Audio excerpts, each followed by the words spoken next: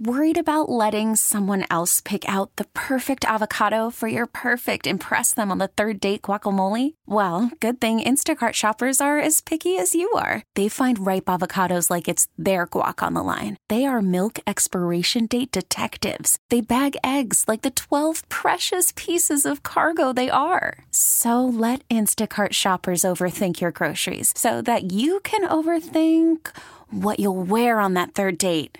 Download the Instacart app to get free delivery on your first 3 orders while supplies last. Minimum $10 per order. Additional terms apply. We get it. Attention spans just aren't what they used to be. Heads in social media and eyes on Netflix. But what do people do with their ears?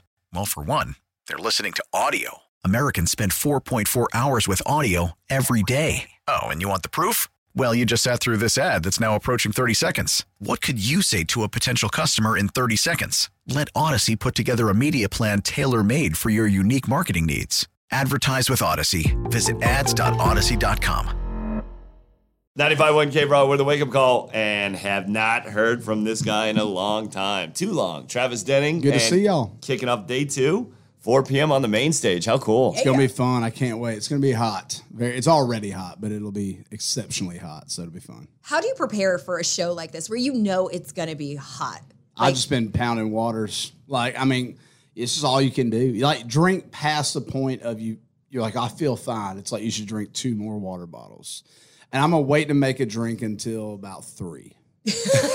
That's more water, less alcohol. That's been the hard part. The water's fine. I can drink the water, but it's tough to hold off. Yeah. Who's the girl? Which one? My fiance. Your fiance. you fell victim to in 2021. Madison's actually here. No kidding. Yeah. She's chilling in the very air conditioned trailer right now. She's like, I'm not going out unless I have to. I said, I feel that. Yeah. Well, she's absolutely wonderful, beautiful. We stalked her on Instagram a little bit. Yeah. How was the proposal? How'd you do it? Because it was not even a year ago that you did it. Yeah, it was October of last year. We were in New York City. Went to Central Park. She loves New York and all that stuff. So it was a lot of fun. And yeah, I mean, we've been dating for a little over 3 years now. So really exciting. And we met at Losers in Nashville. Perfect. Met at a bar, Nashville. Love story. There's a song there, I think. Yeah, it has to be. I think there's been plenty already, for sure. Well, it's been a busy weekend for you. Of course, today is going to be the big day out here at Stagecoach. But yesterday, you were actually part of the NFL Network with announcing draft picks for Atlanta Falcons. That was actually today, and it was like 5 minutes ago. Oh, my God. Oh, that is dope. How was that? It was very awesome, and it was so perfect because I got to announce a bulldog. I got to announce Justin Schaefer. And the whole time before, I was going like, dude, the Falcons got to draft more dogs, man. We got to draft from UGA. And like 30 seconds before I did it, they got the pick in. They're like, well, you got your wish. And it was so awesome. I mean, that's a bucket list thing for sure. That was really cool. Well, Kelly, here's where we actually cut off the interview because I'm a Gator and he's a bulldog. Oh, gosh. It has been 0 years since Georgia won national championship, so I'm pretty excited. Congratulations. Thank you, man. Do you play fantasy football? I don't. I just I pay attention to the NFL and I pay attention to football, but that's just one more daggone thing I have to keep up with. I can barely keep up myself as it is. Okay, so I saw that you recently went to a Garth concert. Going to see an icon like that, are you there as full-blown fan, or are you there work mode, oh, he did that, I should take some notes? I'm there as a fan for Garth. I mean, his music has meant so much to me. I've been very fortunate enough to get to know him a little bit over the past couple of years, and he is just the sweetest guy in the world. I think for me, the kind of taking notes part really comes from how he treats people and how he just operates, Mm-hmm. I mean, literally after the show, we got back home. I was a little buzzed, I had fun. And I told Madison, I was like, I'm going to text him. And she was like, I don't think that's a good idea. I was like, I'm going to text him.